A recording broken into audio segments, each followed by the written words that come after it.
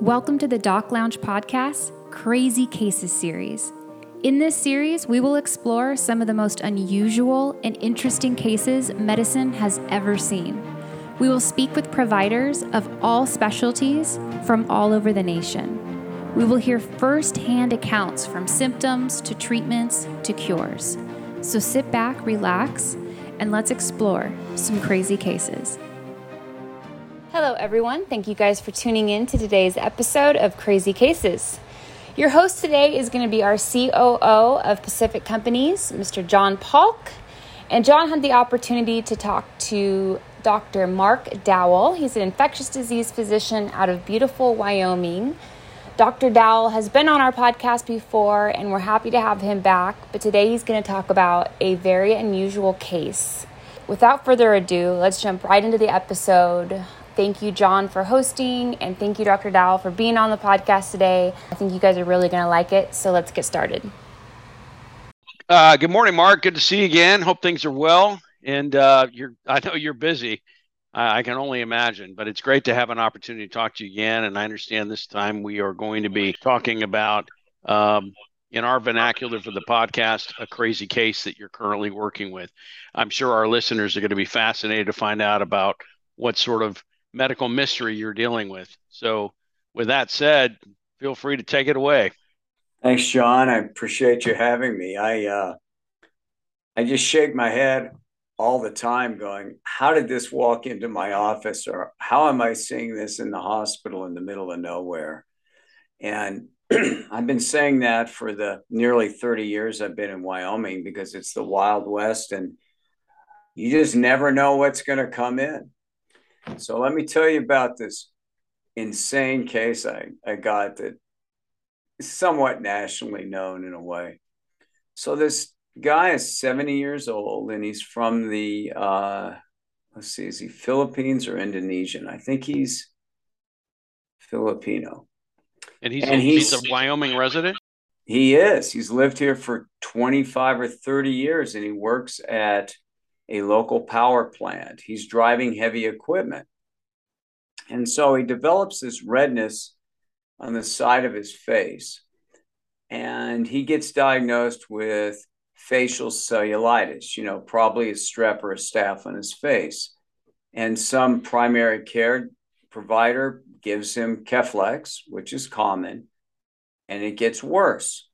And the guy's not super sick, not having shaking, chills, and fever, and has really no reason to have this.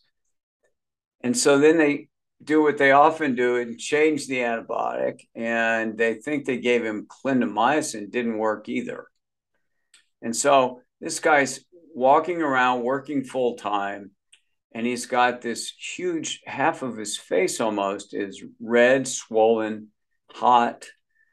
And what strikes me when he's sent to me is that he's not particularly ill.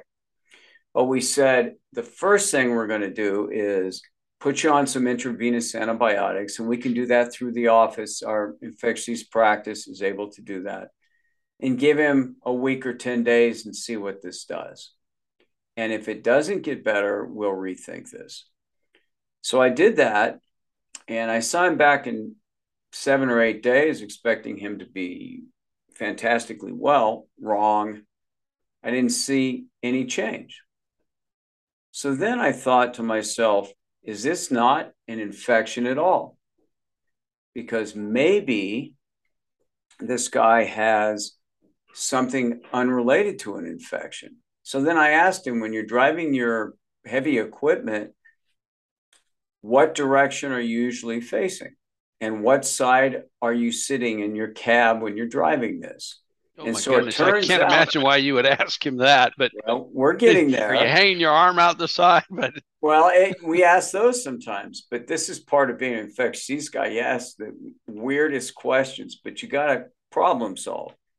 So it turns out that the guy is sitting on the left side of his cab and goes southwest to northeast all the time, and the sun is hitting the side of his head all the time through a window. So I said, I wonder, since this is the summer, whether this is a photosensitivity reaction to the sun, which we see. And then I said, is your window open? And he goes, yeah. I said, okay, I got it. I'm going to put you on about a week of steroids to try to knock down this reaction, if that's what this is. And if this doesn't respond very well or comes back, we're going to put you in a different realm, and I'm going to do different things. I put him on that, and he doesn't get a lot better. It gets a little bit better. I see him back a few days after that off the steroids, and everything is back to where it was. And I said, okay, I'm going to rethink this. So then I do another physical on the guy, and I notice that there are 2 areas on his right leg that have a little bit of dark discoloration, scabbed over, non-tender. One's down at the base of one of his toes, I think the third toe, and the other 2 are up on the leg and the front of the leg along the tibia. And I said, I don't know what this guy's got. Maybe he's got a blood vessel condition called vasculitis, which is an immune disease. I said, I don't know what this is, but if all else fails, get tissue. There's this old term, tissue is the issue. Okay. So I have the ability in our office to do skin biopsies. So I say, okay, I'm going to biopsy this guy's skin, and I'm going to send it off, and I'm going to see what it is.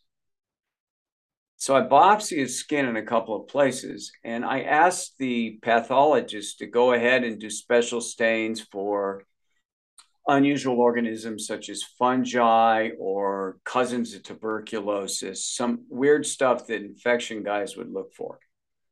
And I get a call from the pathologist that says, your biopsy is full of these things called acid-fast bacilli. And I went, whoa, now what are you saying is acid-fast bacilli? There are a lot of diseases that are in that family caused by this group of organisms, the number one being tuberculosis. Okay? Right. So I said, a guy from Southeast Asia, weird facial thing, what's going on in his leg? And then I go back and ask him for exposures. Do you go to the lake all the time? Do you have a fish aquarium? All this weird stuff that ID guys ask. No. And I said, well, what am I going to do with this? And I said, this isn't adding up. And how does this relate to his face? Or are they related?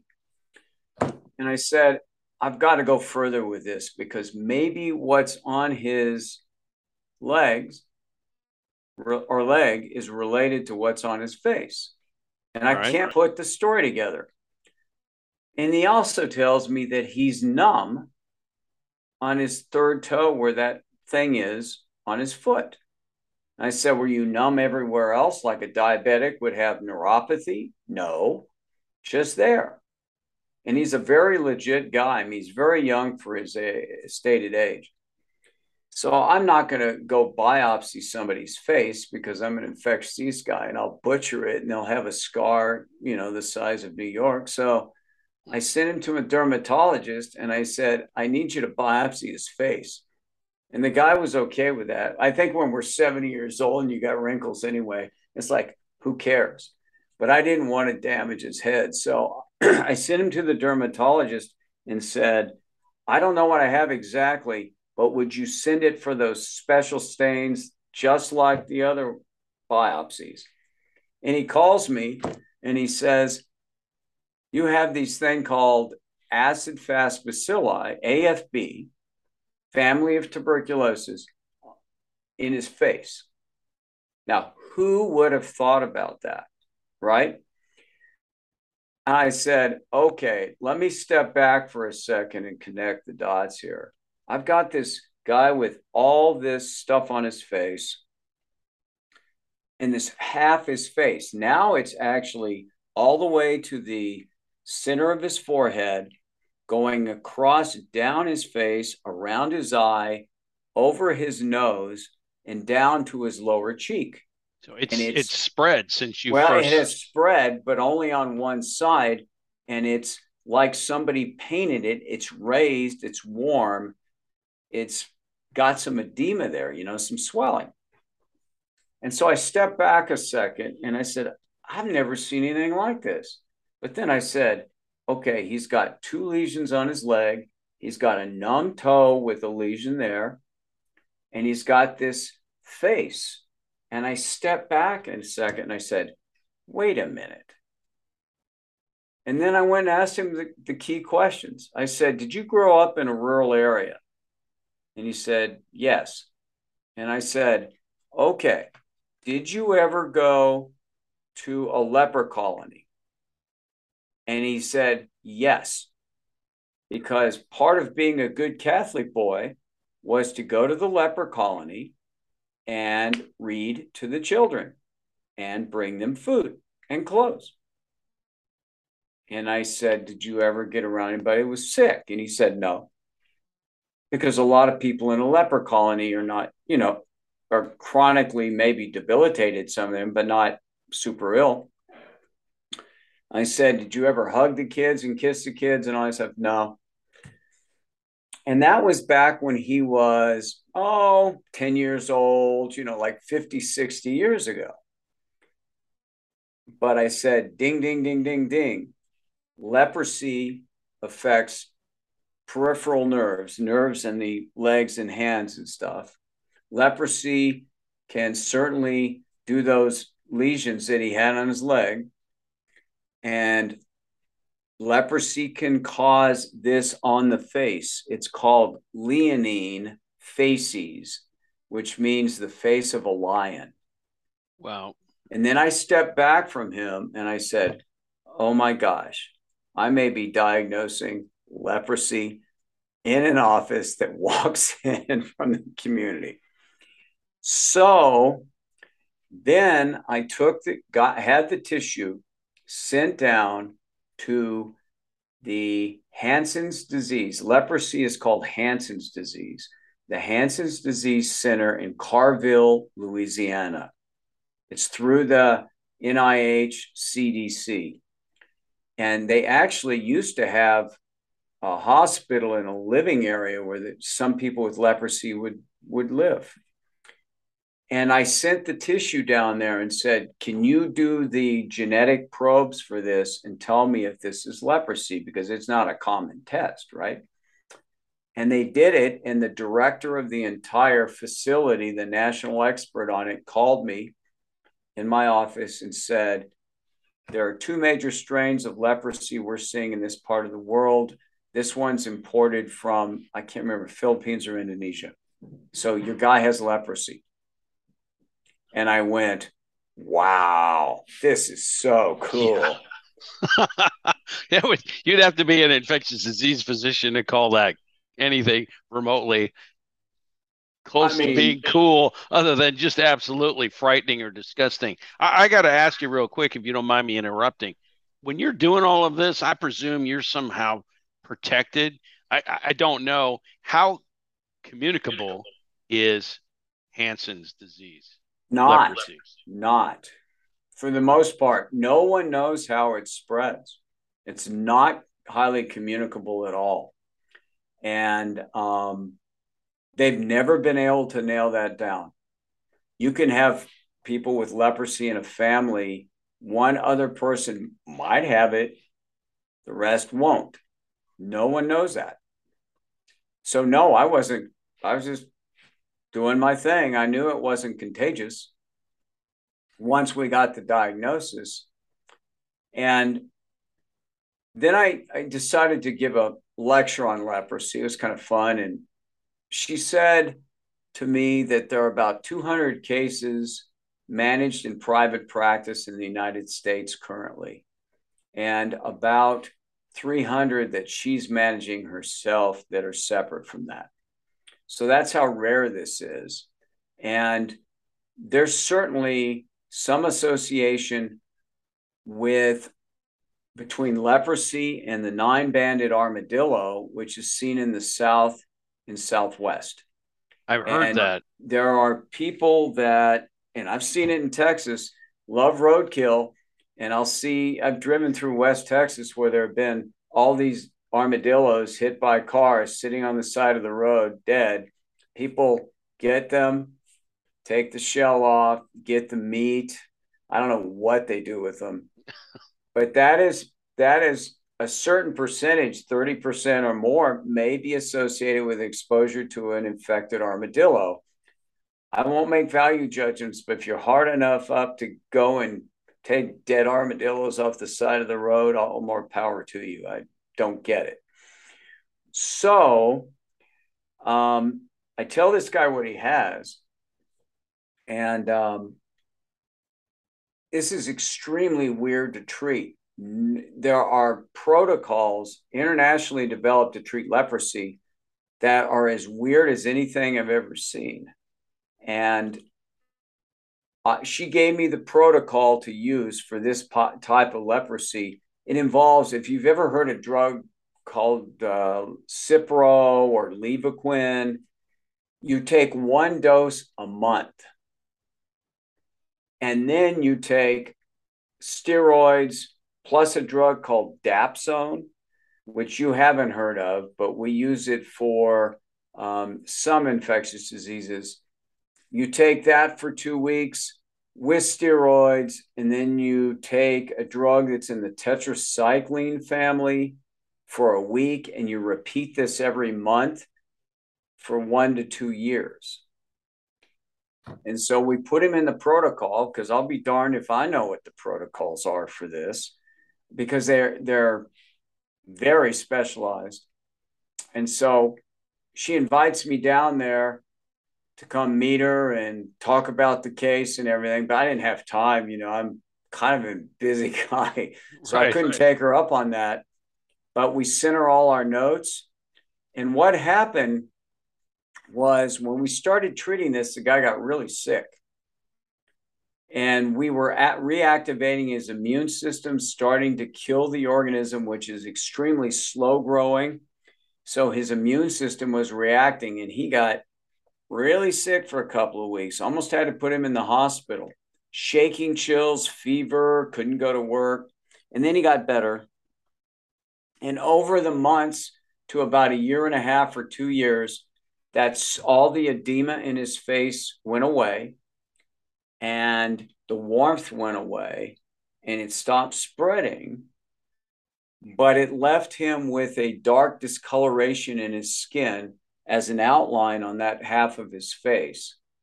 And, nothing you could do about that other than tell him if he wants to wear some kind of specialized makeup to cover it up. Otherwise, look at it as his badge of glory. But we cured him. Wow. And he kept working all through this. And there was nothing to do. We didn't have to test his family, or his wife or anything. There's no reason. They're all healthy. So this was leonine facies, the face of a lion, leprosy. That's remarkable. I know you and I have chatted over the years, and you've shared with me, and I've passed this along to other infectious disease physicians that you were considering to join your practice, about all of the interesting things that are pretty rare. But this is probably one of the rarest things you've ever encountered in your tenure. Is that accurate to say? Oh, to walk into an office here carrying the leprosy organism for the last 50 to 60, probably 60 years. Yeah, this is right up there. I've published a couple of other things over the years, but this was crazy. But it demonstrates what an amazing practice we have here, because it's like, we see a lot of stuff that we could publish on, and we see a lot of rare things because it's in the middle of nowhere. And you've helped me recruit people for 20 years here. And most people that come to us stay, because you can't beat the crazy stuff we see, almost, well, every month I'm shaking my head going, I cannot believe I saw that. And my partners are going, there's a disease called Whipple's. Whipple's disease, not like Mr. Whipple, please don't squeeze the Charmin. For those of you old enough to remember those stupid commercials where the guy had a toilet paper fetish. But anyway, it's called, this is not a toilet paper fetish disease. It's a infectious disease that can do almost anything: skin stuff, heart stuff, lymph nodes. 1 in a million people have Whipple's. And we have 2 cases in our practice. Wow. And they're incredibly complicated and, difficult to treat. That's the kind of rare stuff we see. We learn along with it. I mean, this is stuff you read about or you hear about, and you ask your colleagues and say, no, we never seen that before. There's a disease called tularemia, which is transmitted here by biting flies, deer flies, horse flies mostly. And it can do a lot of different things. It's kind of in the family of Rocky Mountain spotted fever, different kind of bacteria, but that idea, a lot of times also borne by exposure to certain animals. We've seen 17 cases in this practice since I started it. We had a case that we talked to the UCLA about, their infectious disease group, because the patient lived down there. And of the entire faculty at UCLA, they had 3 cases that anyone had ever seen of that infection. And we have seen 17 here. When you crunch the numbers, that's just remarkable. I mean, we're Yeah. talking about a state sparsely populated, less than 500,000 people, thereabouts, right? On a good day. Yeah. And the other thing that to me is quite remarkable is that you guys have a practice there that's 100% ID, and there's 4 of you.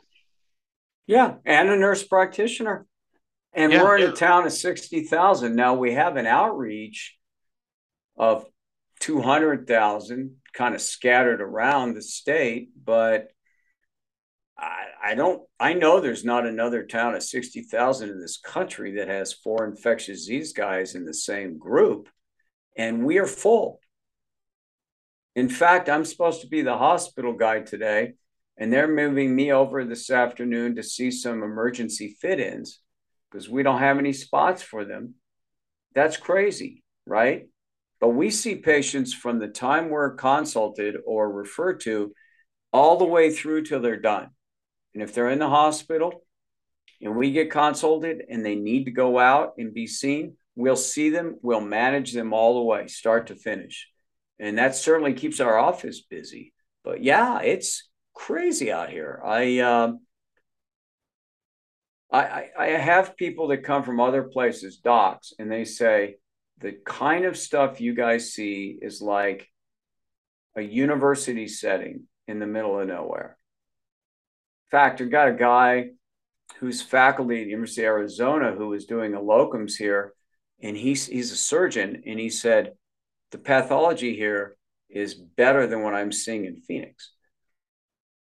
Now, I think that's an exaggeration a little bit personally, what he was saying, but the idea is when you're in a small place like this, you get to manage it from start to finish, right?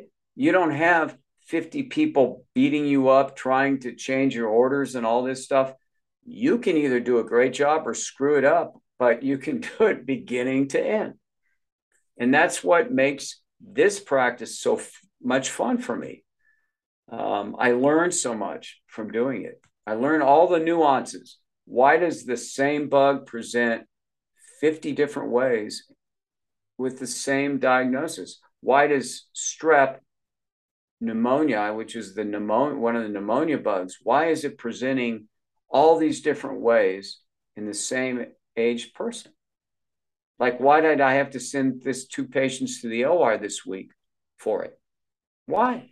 Yeah, well, my question along the same lines is, why is it, do you suppose, that where you are gets such a unique variety? Any sense of that? Well, you could say the same thing across the country. There's a lack of primary care. So people come in half dead. That's part of it. People come in late because it's a mentality. It's this Western, I'm going to tough it out thing. And it's a wild and woolly environment. And so people are out on ranches. They're out in the middle of the woods. They're hiking, they're fishing, they're doing all this crazy stuff, which is a lot of fun, by the way. Right. But they're getting exposed to all kinds of things. I mean, you can't tell you how many times we see, well, I was up in the mountains and I cut my foot in the middle of this lake where I was fly fishing.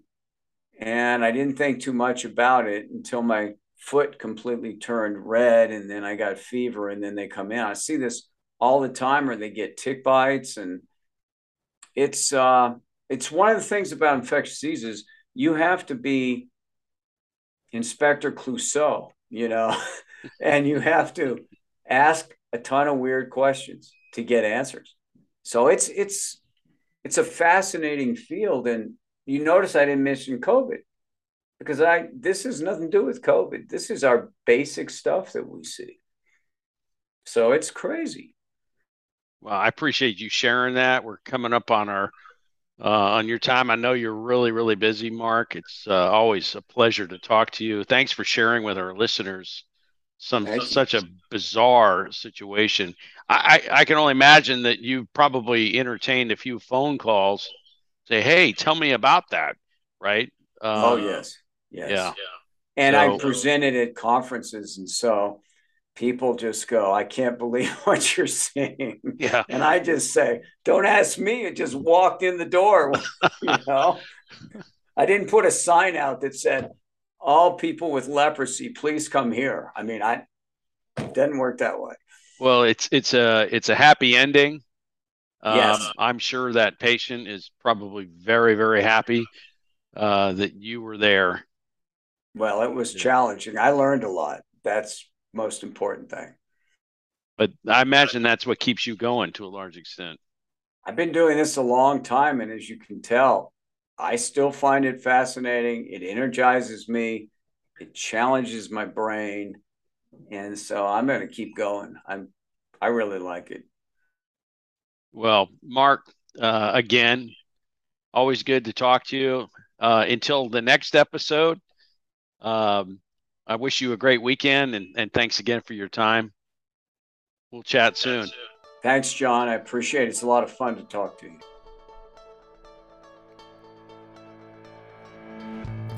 Thank you to all our listeners. If you'd like to be notified when new episodes air, make sure to hit that subscribe button.